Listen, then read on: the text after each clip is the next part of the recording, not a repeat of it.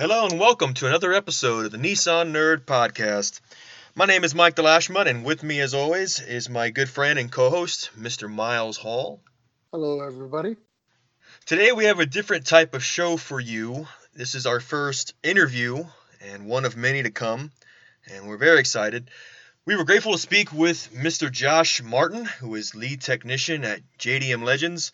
Their garage out of Salt Lake City, Utah, which specializes in importing, restoring, and the sales of vintage Japanese sports cars. He also stars in a series on the Motor Trend channel under the same name, JDM Legends. What do you have to add, Miles? Yeah, so Josh is actually the lead technician. He also refers to himself as the bearded one on JDM Legends. So Josh was nice enough to come on the show. He's been a friend of the show for a while. And we were going to talk about everything of how JDM Legends kind of got started, how it was during production, what they're working on now, and then what's going to be coming up here in the season 2. Okay. Ladies and gentlemen, please enjoy our interview with Mr. Josh Martin.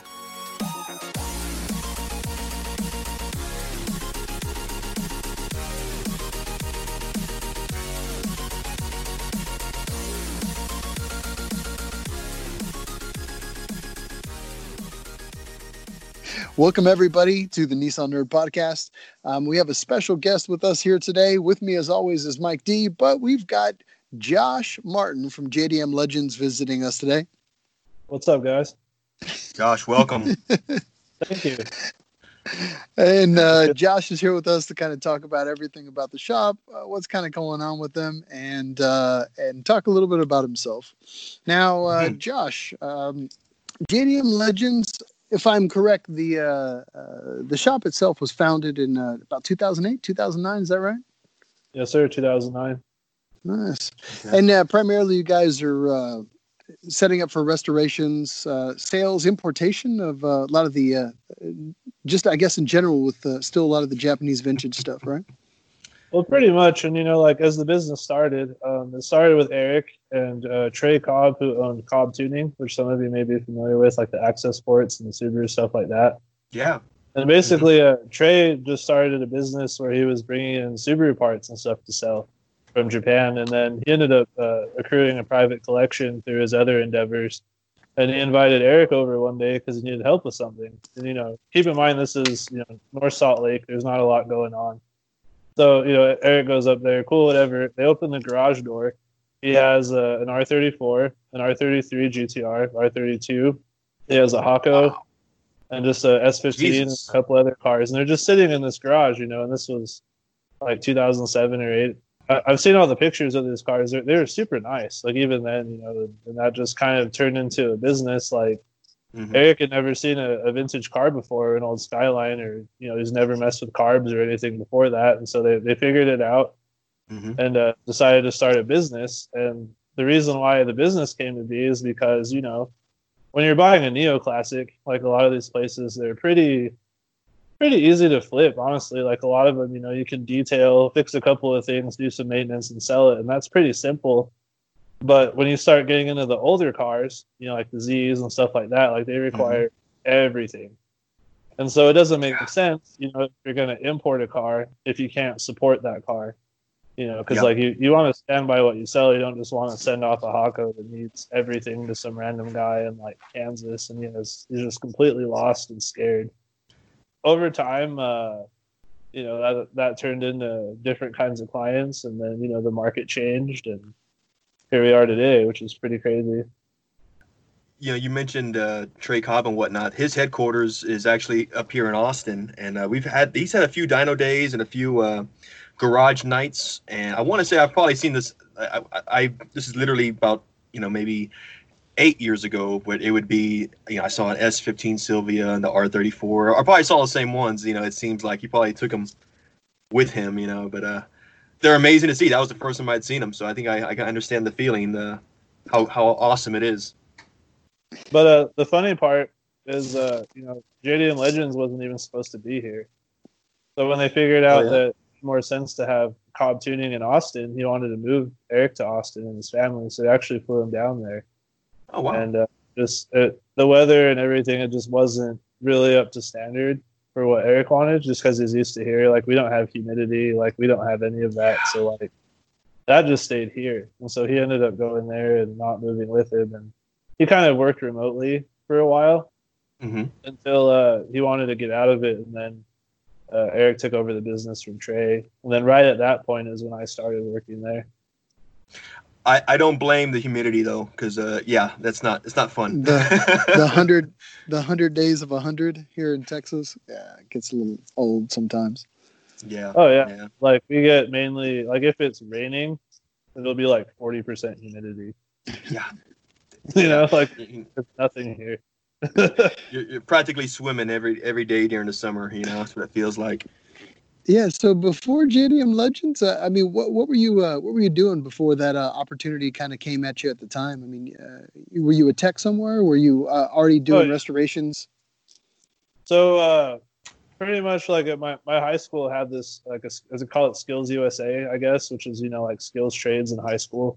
Yes. And I was interested in becoming like a software engineer and stuff like that. But then I met my auto teacher, who just left the field like the year before. I was in his first class, and he worked for Honda, and he was a master tech there, like Platinum 2 and all that. He'd been there a while. And, after talking with him and, kind of feeling out the career path, because I wanted to work immediately. Like, I didn't want to, like, leave school and camp and wait. Like, I was just one of those. So, anyway, I ended up talking with him, and he sells me on this idea. He's like, yeah, dude, like, this is the money I was making. He was, like, showing me that. He's like, this is what you can do, like, you just got to be good. And he started like training me kind of. And so when the time came to do internships, which Skills USA offered through like local dealerships and stuff, I went for that early because I was like, I had to get a parental signature for work release because of, child labor laws.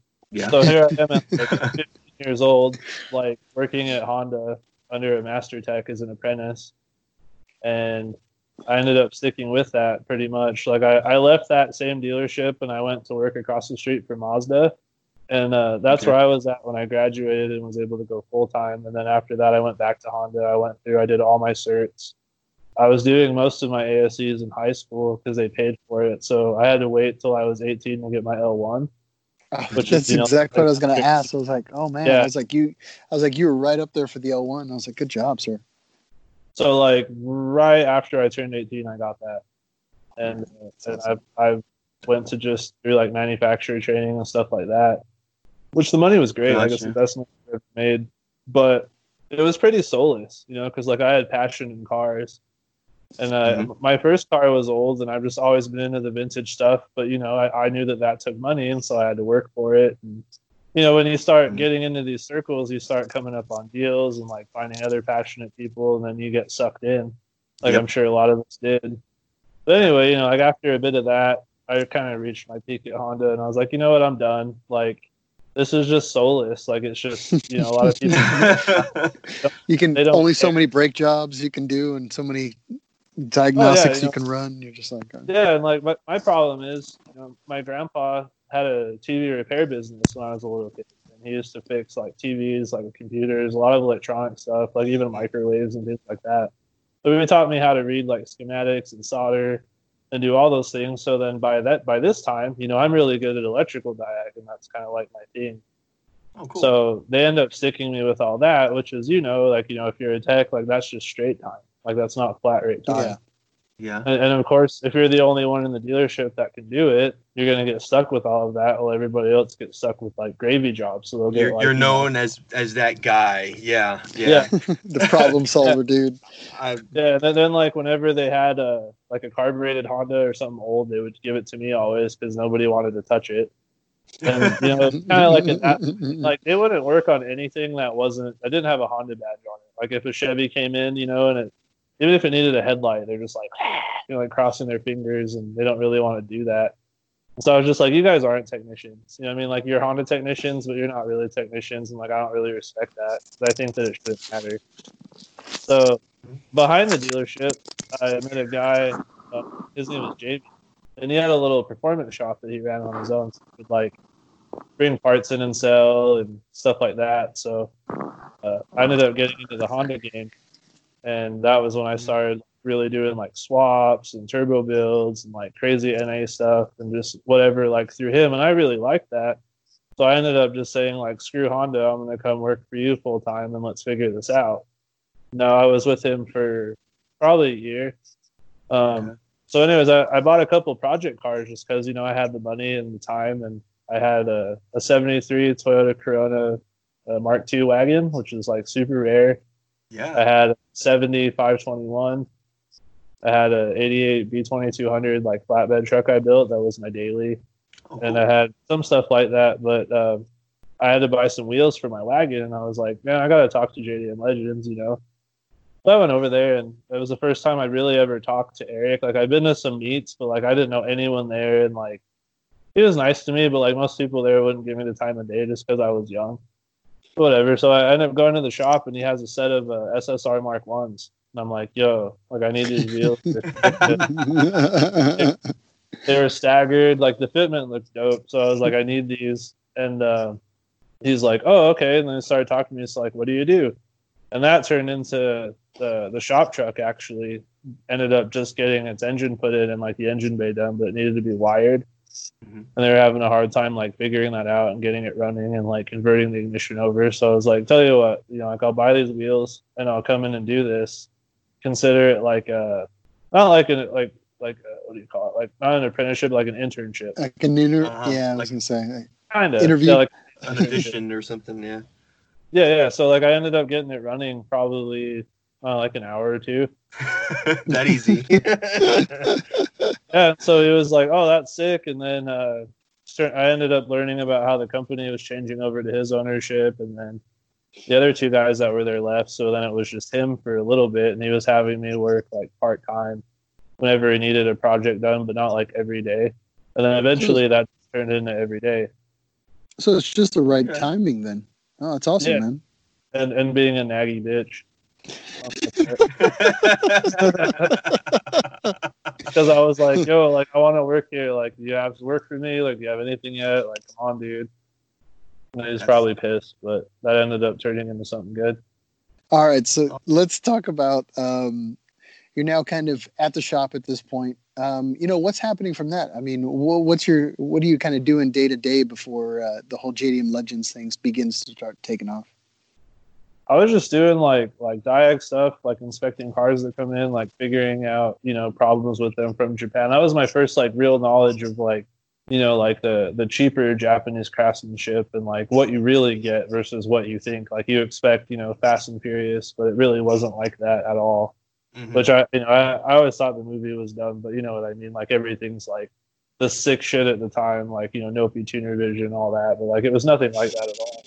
Well, I think, because it was like, I think you and I had talked a couple of times before, and it's like you were a big fan of like nostalgic hero and a lot of the period correct stuff and the true JDM stuff. I hate to say it, but that word can be taken and there's a stereotype that kind of comes with that. And I know you were very hesitant to, I guess, carry that label. I still don't. Like, I think JDM itself is just Japanese domestic market. That's all it means to me.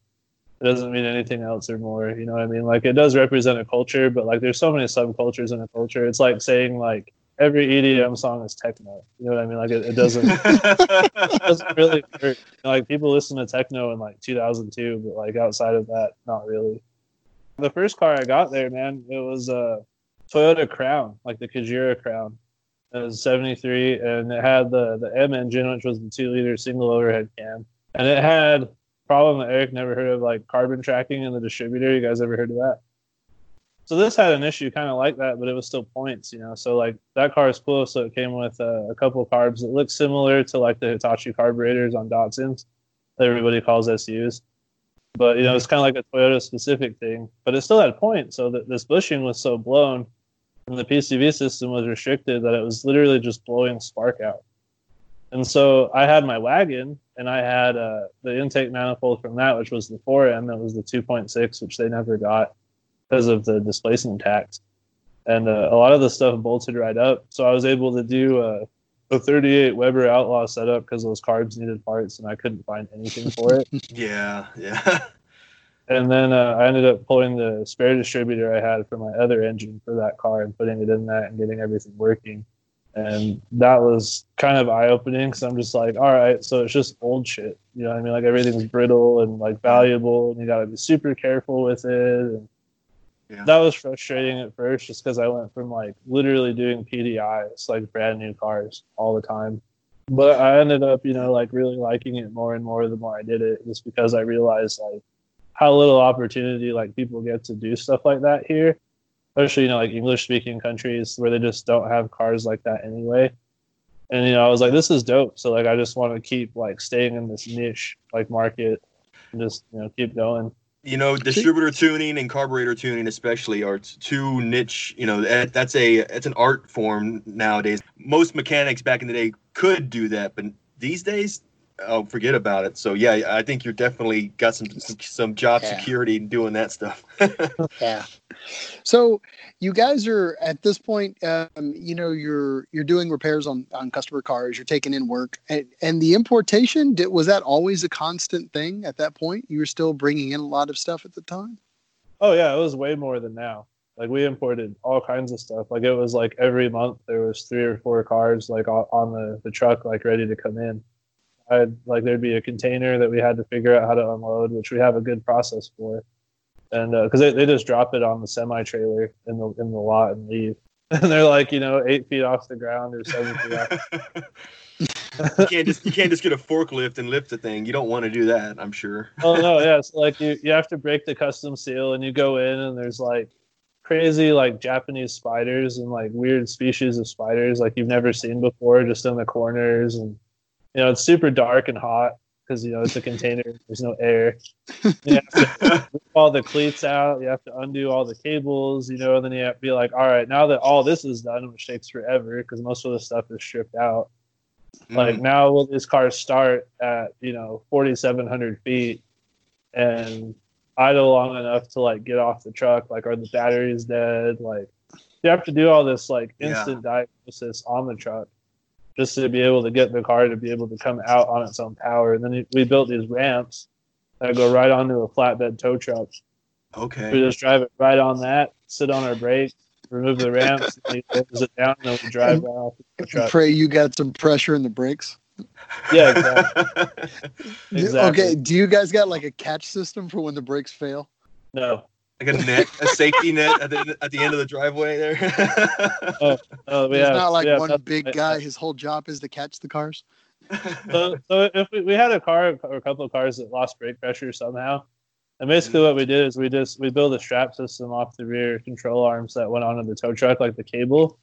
Oh, nice. So we would roll it onto the truck and then hook the cable up and then lower it that way and push it inside. Oh man! So I guess that would kind of be a safety. That's a lot of work just to get it out of the box, so to speak. Oh yeah, like just to get it out of the trailer, like it's like a couple hour process. Like 10-point process to get that done. Wow. You know, I'm curious, man. It's like how did the actual? I guess I'm assuming you guys were approached early on, and then from what I've read about and what we've talked about, and correct me if I'm wrong. So you guys were approached, you know, early on to do a show, but you know, it wasn't quite lining out with the expectation of what you guys wanted to put out as a product, or if you even wanted to do it. Is that right? Exactly. So the first thing they pitched us, it was called like Master and Apprentice, and basically what that was I had to, like, you know, Eric and I like had to teach a 15-year-old kid or like 18-year-old kid like how to restore a car, which like you couldn't pay me enough to do that. Like I love teaching, but it's like I didn't sign up for that at the time. So it's like I was under a lot of workload and stress, and there's like no way in hell that I was just gonna be able to stop everything I'm doing and still produce billable work because it's just Eric and I. So like if you take me out of the shop or both of us out of the shop, like nothing's getting done. And so no money's being made. So like that didn't make any sense. And so we said no. And then they sent another producer out, which ended up being the one that we stuck with, like to sell the idea to the production company. And he did what was called the sizzle reel, which was walking around the shop, you know, like taking some footage. He interviewed, you know, myself, Mauricio, and Eric, just kind of asked, like what got us into it, like what we think about what we're doing, and then he created a video out of that. Which like the video itself was okay, but the problem I had was at the beginning and at the end. It zooms in on the shop and it plays like the like sitar, pretty much, which wasn't even Japanese. And then it had a gong noise. It was all bong. And then it was oh my god! There was an actual gong in it. Yeah, and I'm just like, there's no way in hell. Like, one, that's racist. Like, two, you're not using that in our show. Like, there's no way in hell that would ever fly with me or Eric. Like, that is. And so, like, like, what's funny is they pitched that sizzle reel to Velocity Network, like, as it was. So, like, there was a team of people in this boardroom, like, watching this, and they all loved it. They thought it was great. And I was like, bro, because, like, they've never had a show like that. They've never had a Japanese-based show, especially, like, classic Japanese, like, the whole import, like, restoration thing. That's never been done. So they were completely on board with it. Like, they thought it was fine, but it was not, and we made that apparent. And so they ended up making a lot of changes for us just because, like, we simply would not do what they wanted us to do, which probably ended up hurting us in the end. But like, you see some of these people on the shows, you can tell who, like, the golden children are at the network just by how they act. Like, they're built for television. Like, before the sizzle reel, like, Eric had been interviewed, but, like, for a magazine or two, nothing, like, on camera. And, like, I had never been interviewed on camera before, and I was nervous as hell, really, through, like, the first 3 episodes, just because I was learning, like, how that works. I had no experience. It's just like, all right, we're filming and you're working, just do you. And I'm like, like, okay. Can you wear this bandana while you're at it? They're trying to, like, change your personalities and stuff, and, like, oh yeah, like, to create drama that didn't exist, and we said hell no. Biggest drama on the show is, like, oh, the welder, like, water line split. Like, oh god, let's cut to commercial. Like, will they ever fix it? You know what I mean? Like, it wasn't like Paul Sr. and Paul Jr. like breaking doors off and beating each other. Tattoos. No, hell no. We never wanted to do nicknames or, like, because you see all this stuff. And I told Miles this, and I'll say it for the podcast. But, like, my problem with most car TV isn't necessarily, like, what they're building, because everything's different tastes, and I understand how customers work. Like, a lot of customers want you to do things that you don't want to do, and that's okay, like, to a degree. They have these personas that are just gnarly, and they have this look, it's like, and they have the nickname, and they have all that, and they're pretty much overselling themselves. So that when you look at the actual product, like, whether it's your taste or not, like, some people think it's sick, like, a lot of people hate it. The people that hate it now hate you more because you oversold everything based off of your persona. I agree with that. Oh, for sure. I think the way y'all handled it too, just by watching the episodes. Here's the thing: is that JDM Legends, even the website, came onto my radar fairly early. I'd say 2012, 2013. And at least for me, there was this aura to it. Even the logo that you had, and I would see the cars that you had on the site. Y'all would feature certain builds or cars for sale, and you just see how clean and how clean the cars were. And I got a sense even then of the integrity of the build, and it's so obvious. I mean, I could just tell that y'all had respect for the car. Getting into the show, I could sense the same thing. How you said you were being true to yourself. Restoring a car is a challenge, but there's no drama to it. Not as much drama as you think. Oh. Yeah, well, yeah, and you were uncompromising. I love the fact that you guys were unwilling to make a change that was false, and you wanted to make it more about the cars, which nobody really does that. Nobody really takes the opportunity to stick to their guns when something like this is presented to them. It's so easy to kind of take the opportunity and take the fame and the publicity that comes with that. But for you guys, I mean, it's almost as if the cars become the co-stars, and they get the mutual respect that they deserve while they're going through their process of restoration and upgrade, depending on what you're working on at the time. But again, it's like, my hat's off to you guys and the show. I think it's amazing that you guys, again, are uncompromising with everything. Thank you.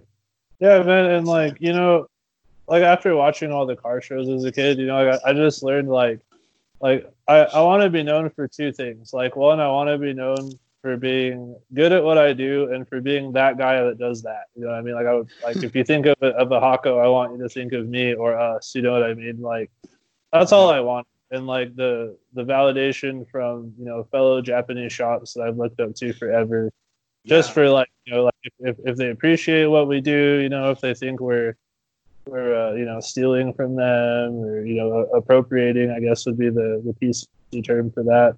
Okay. But like I ended up achieving those things all through that, and that's all I really wanted. And then once I started talking to people at car shows, SEMA, and like we did a lot of other stuff like JCCS and things like that, like people were literally blown away, and that made my whole life. Like I will never forget those experiences, like meeting everybody and like seeing how much it meant to them, like what we did on TV, which, for me, that's like my daily life and I get used to that.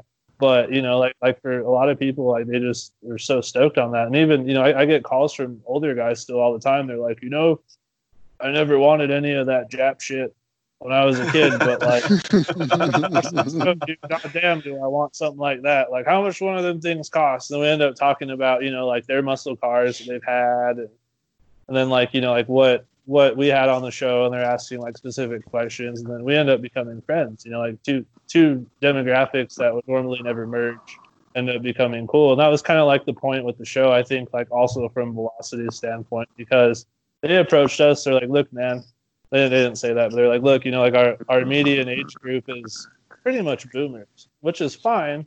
But they're trying to, get younger people in, and like younger people are tired of seeing, how many times can you restore a Nova?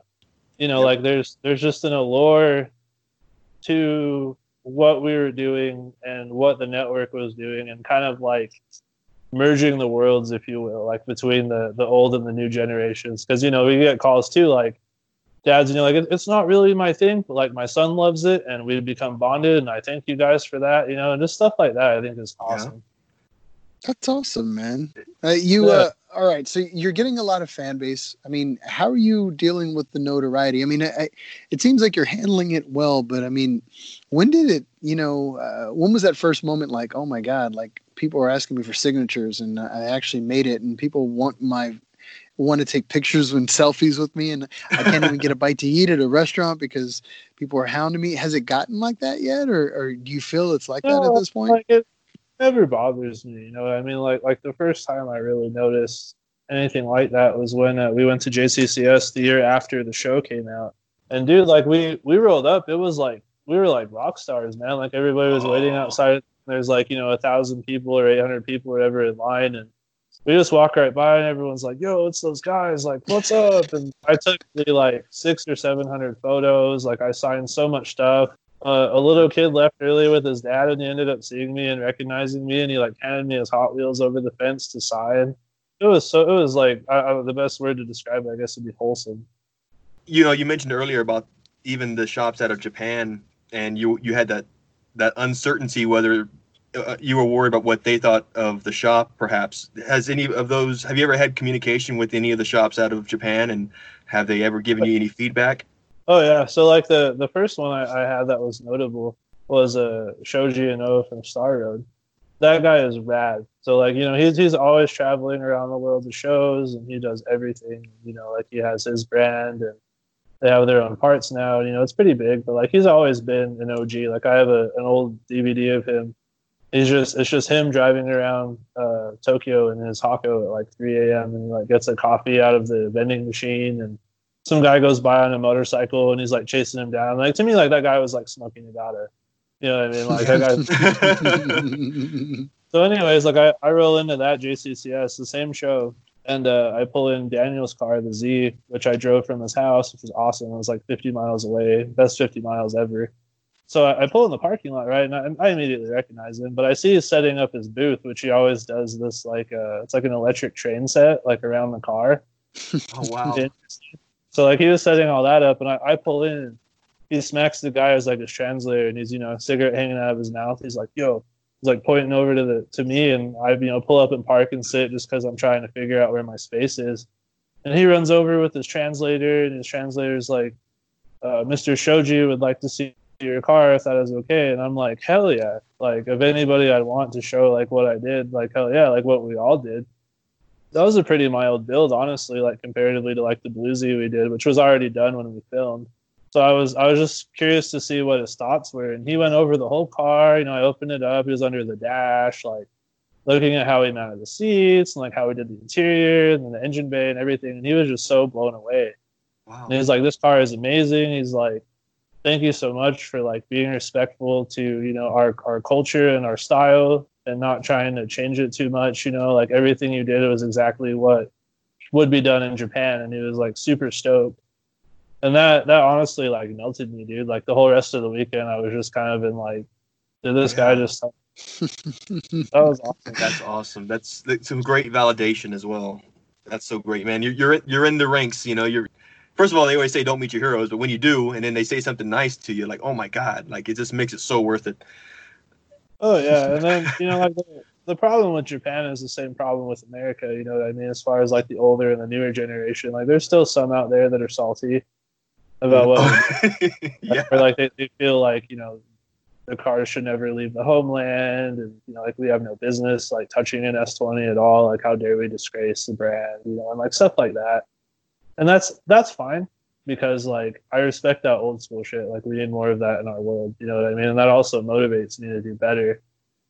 Hoping that like by the time our show aired in Japan, which actually wasn't that long ago, it was like 5 or 6 months ago it aired, and it's like a bilingual version on Turbo. But as soon as it happened, I was starting to get like even on Facebook like tons of requests from all these Japanese guys that just have like Laurels and Hakos and Bluebirds and they send you the message, it's like, thank you for the ad and like the picture of their car and like all these cool emojis that they made and stuff like that. Then we just end up talking like through translator mostly just because a lot of the older generation just has a different way of typing kanji, kind of like our parents when they text.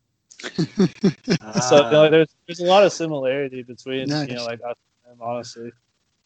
So you grew up on a lot of the old school stuff. Like, I mean, you were following the old HyperRev Bibles and all that kind of stuff. I mean, you were in that for a long time, it sounds like. Oh yeah, dude. Like in middle school is when I made my first Japan partner account, and I was watching auctions. And I was like 7th grade, and I got kicked out of computer for doing it. Actually,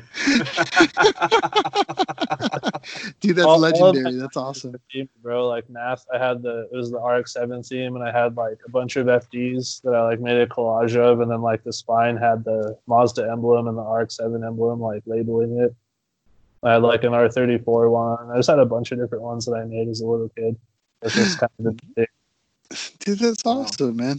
So yeah, I mean, I can't talk to it enough, Josh. I mean, I'm truly impressed with the show and what it really represents for the scene, man. I mean, you guys have really done a great job with it. You guys are done with obviously the first season. I mean, how long did that take to shoot? It was like 11 months in total, like 10, 11 months. And so they're doing second. Have you guys started shooting second season? I mean, right now, I guess with Corona and everything, it's kind of probably been weird. And how's the shop dealing with everything right now? As of right now, we're not filming at all.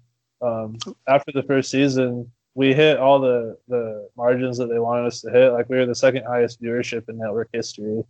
And then that was overshadowed by the company merger when they went to Motor Trend. And then we didn't hear anything from them forever. And then like a lot of new shows weren't getting renewed. And then they hit us with this new whole show idea where it was kind of like an Anthony Bourdain thing where it's like, like it's not so much build focused. Like you guys will probably do a couple, but like a lot of it will just be like traveling and like going to different countries and like talking to all these people and whatever, which was cool.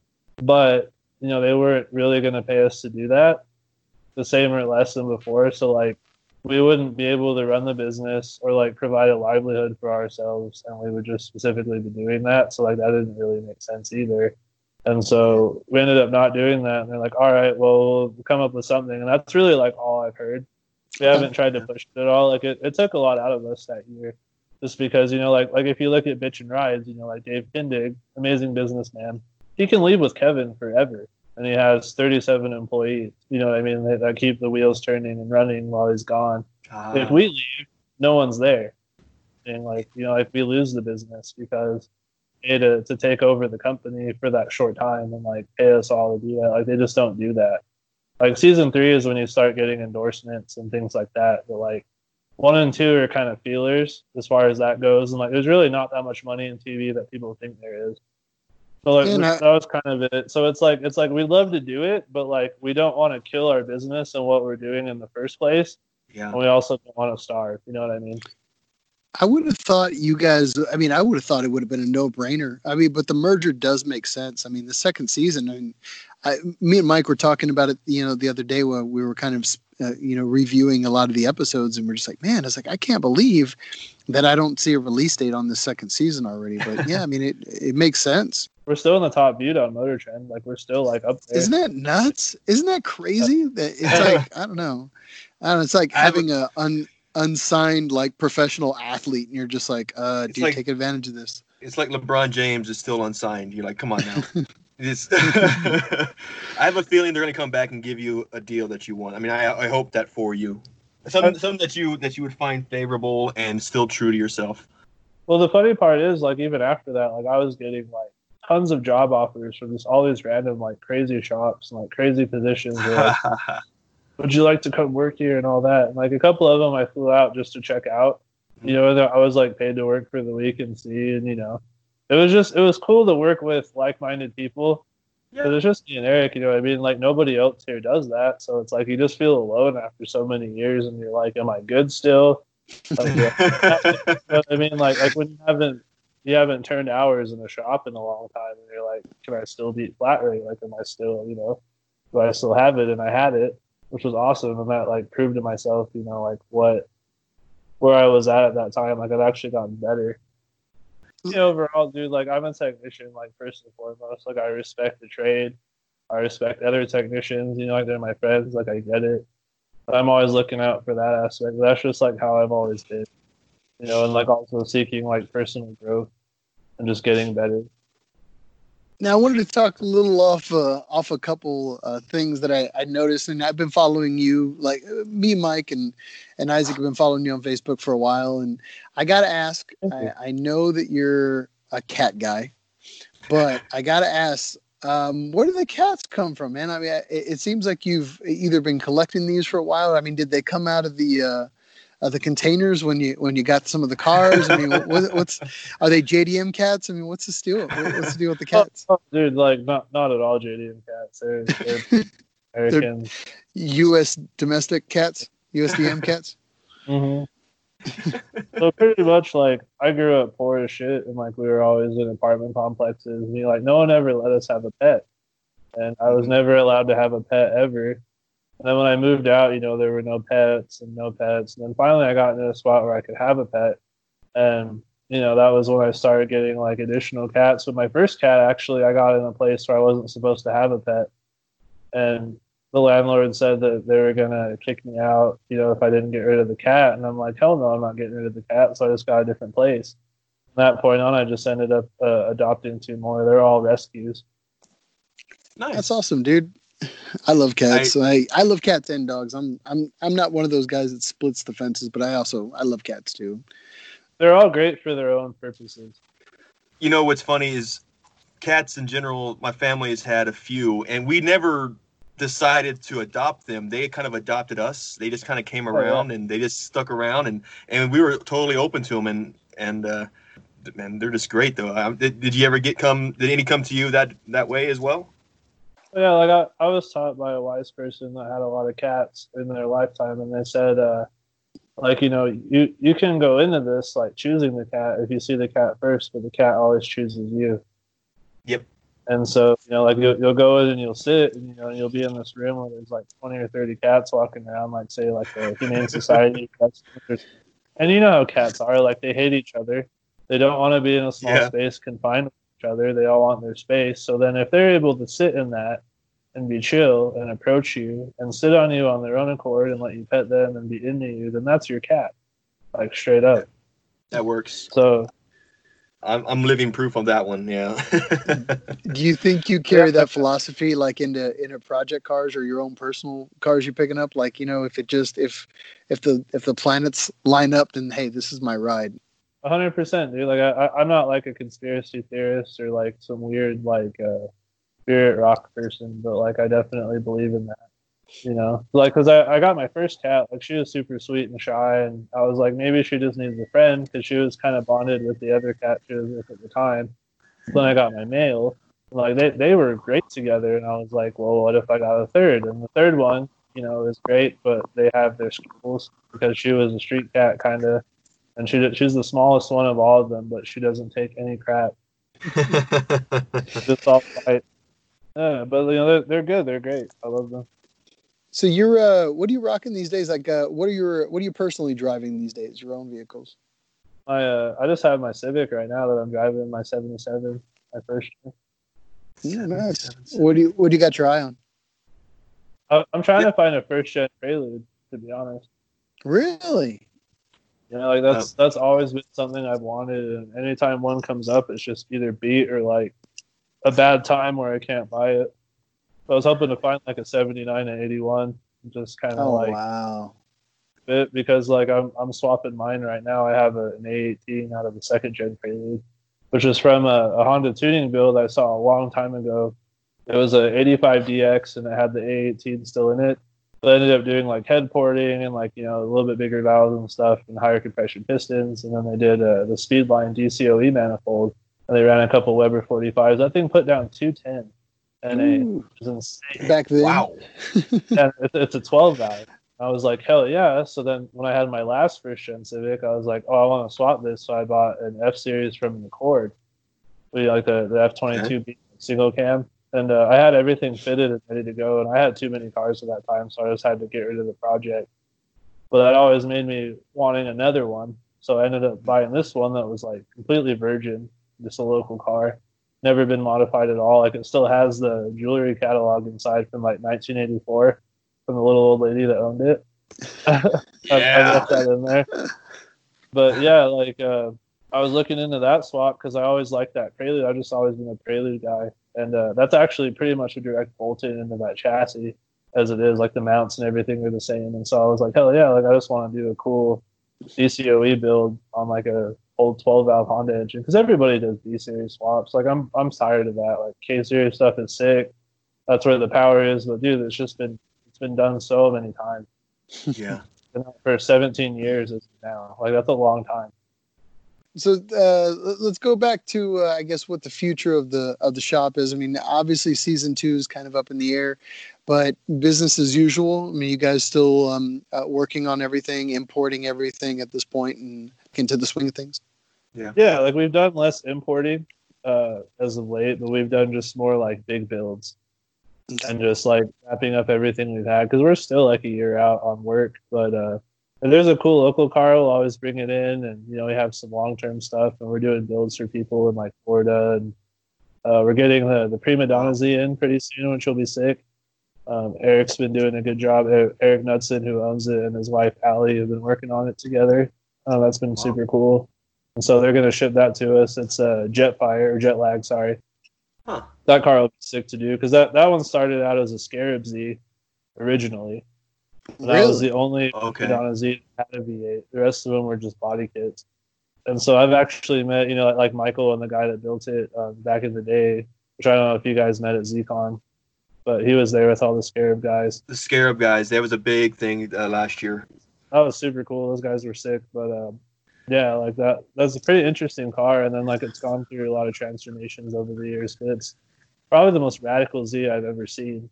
You went to Branson last year, obviously, and what were your takeaways from ZCon 19 out there in Branson?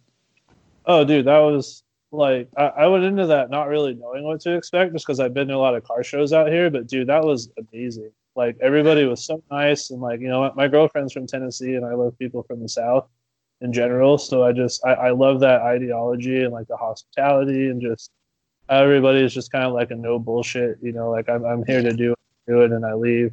And I respect a lot of that. I ended up bonding with a lot of people and having some drinks and just talking about cars. It was like, the closest thing I've had to a vacation in years. It was awesome. It's crazy that you say that. It's like Mike actually, and he's humble. He won't say anything, but like Mike was one of the leads and one of the guys who really put into place the 2018 one in Atlanta, and then I did 2009 in San Antonio with a small team, and God, we've been to just about everyone. I don't know how many I've been to, but I know Mike, you've been to quite a few too, and and it's been a family event. I every time we go, it's just like you run. It's like you said, it's like a vacation. You run into family, and it's Reunion. there's not really jokers that kind of go and attend these things because people like invested their time, their vacation time, and they took the time to put the pride into their cars to really present them for a national show. Oh, dude, this is for the guys listening that live on the West Coast. Like, you guys go to West Coast shows, like you go to JCCS, like that's cool and all, and like JCCS is sick. Well, that's what we have. Like, go to the South, like that is a totally different game. Like, just looking at a couple of the Z32 engine base, for example. Like, I don't know a single person that would go to that depth to make a VG30 look that good. Like, most people out there, they just dump it and throw in a JZ or an RB or something into it and just get rid of the VG. But no, like every bolt. Yeah, me and Mike both have engines on stands just spare VGs because you got to polish them while they're out, and you got to stick. Yeah, we literally have like buckets and buckets of fasteners that were just when you pull an engine, you go get them plated. Nickel, like brand new. Well, here into like the fame, I mean, like they're into like the what can I do to be in a magazine? How can I get featured? And like a lot of that is really good, but a lot of that also is the bare minimum in comparison. And like the people of the South are so humble, that I met out there. They're just so humble and they're just super passionate about what they do. Like, they don't give a shit about any of that. Like, they just did it specifically for them. Like, their motivation was their passion, which is something that I'm not used to seeing out here, honestly. I don't mean to talk bad on my California friends because there's a lot of sick shit in California. You know who you are. Yeah, like that changed my whole life, dude. Like, going down there and just like meeting our fan base, like in the South, in the U.S., dude. Like, that was awesome. That took it away from me. And I got to meet, Amen. Mr. Tamura, Mr. GTR, the head of Nismo. Wow. I got to meet, John Cable, her son Kenny, who has Mr. KZ. Matsuo-san, the designer for the original S30. Of the S30, yep. Yeah, like anybody big that's in Nissan, anything, like any club, like magazine, anything, everyone was there. And it was just in this little hotel next to this cool little strip mall on the river, and it was just such a good time. It was crazy. It's like, it's, in our world, these Z-Cons, and I've been going to them so long, you kind of get, I don't know, you get complacent with it where you're like, oh yeah, that's the designer for the Z just walking around, no big deal. And that's the designer for the Z32, just kind of walking around. You're just like, it's insane. Like, if you told that in certain people, like in guys that like hardcore people in pockets of cities that, they're a group of 10 and it's been the same group of 10 for the last 10 years, these poor guys sitting there, and you tell them something like that. And we're just like, dude, you got to come out to these events. So Z-Con's a really big deal. So I'm glad you had a chance to experience that. Yeah. Like, I've been to a lot of shows out here, bro. And like, we went to JI Pebble Beach and like stuff like that, but it is nothing like that. Like, that was that. I don't know. Like, everybody's sleeping on that. Honestly, if you've never been or aren't considering it, like, you are sleeping. That was awesome. You're next year. I know there's, just a plug for those guys. I mean, they're celebrating a really big year next year in Tennessee at the actual Nissan headquarters. So for those that aren't in the know on that, you got to get up. I can tell you right now, the hotels are already sold out because it's going to be a stupid big year. But they're doing it at the Nissan headquarters. They're doing like plant tours. I think they're doing a track day. It's going to be insane. Of their wives, everybody, like, they just work so hard. They do such a good job. Like, it's so legit. Like, you guys are bad. Yeah. Are you? Are you and the guys going to try to make it out to Z-Con 2020? If nobody else goes, I'm going. And I hope they all get to go. We'll save you a hotel room. Yeah, we'll save you a spot. Yeah. As soon as Chris was like, "Are you down for Tennessee?" I'm like, "Yeah." Yeah. It seems like in Tennessee too, it's been like every 10 years they always return to Tennessee. And so, I'll be honest, I missed 2010, the visit convention in 2010. This one's going to be amazing. I'm really looking forward to it. And then you add in, the whole element of this, and it's just like elevated. I love it. I love it out there. So I'm going to be probably gaining a lot of weight. Yeah. Dude, like, I can't stay away from it. Well, if you get the season 2 picked up, they're gonna have to put you on that Hollywood diet, man. You're gonna have to be gonna have to either purge, or you're gonna have to, you're gonna have to come up with something to get on the diet, man. Well, since episode 6 ended, I lost about 50 pounds. And I've Jesus. kept mostly all of that off. Like, I'm a lot thinner than I was on the show. Like, I think I'm doing all right. And now, like I said, I think Mike, I can speak on behalf of, our fan base and Mike and Isaac. I mean, the show's amazing. I think you guys are doing a great job. I really enjoyed it. If you guys, if you get picked up for the second season, we hope you guys have nothing but the best, and we wish you all the success. And if there's anything we can do here on the show to help promote or help do our part to make sure that that's a dream that you guys can keep doing, we'll definitely will. Well, the number one thing to do, and this is another thing I didn't really want to touch on, but like I will since we're talking about it and it's in context. Like, the people that were pissed off about, like we only do Nissans or we only do that, they left a negative review on like our Google thing for the business. I'm like, you don't realize that the show and that is different. They're not the same entity, but in that same respect, like a lot of people will complain to us directly about the show when we can't really do anything about it, and so like the best thing to do would be to email, write, or talk to Motor Trend. And like if they get enough reach and they get enough people asking and being like, dude, what the hell, then they're gonna do something. You gotta have sort of So hashtag movement, bring back JDM Legends or something like that. Where the hell is my JDM Legends? Yeah. Send them an email and be like, dude, we're tired of the reruns, bro. Like, stop spamming us.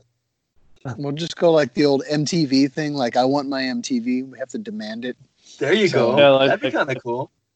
It just exists for me only. Like, yeah. hashtag I want my JDM Legends now. There you go. Yeah, we'll have to start that as a movement. Oh, damn good. All right. Well, Josh, I can't say it enough, man. Thanks for coming on the show, and thanks for taking some time to talk to us about everything that's going on in your world. And yeah, we wish you nothing but the best, man. I'm so impressed that you took the time to kind of speak with us here today, and it's been a great honor just being around you. Obviously, we'll be able to see you in the flesh here around ZCon 2020 once this whole coronavirus drama lets up. Oh, dude, like I appreciate you guys for having me. It's fun talking to enthusiasts and people that understand what's going on. It's really nice. I definitely appreciate you guys. Oh, no problem, man. Thanks. Well, thank you again for having us. That's been another episode of Nissan Nerd Podcast, and we'll stick around. See you soon. Thanks for listening to this episode of the Nissan Nerd Podcast, hosted by Miles Hall, Mike DeLashmutt, and produced by Isaac Rogers. If you like what you hear, find more episodes and other content on our Facebook, Instagram, and Twitter pages. Use the keyword Nissan Nerd or look for the links in our episode notes. And while you're there, we'd love to hear from you. Write us a review, share with your friends, and provide suggestions for future content on the Nissan Nerd Podcast.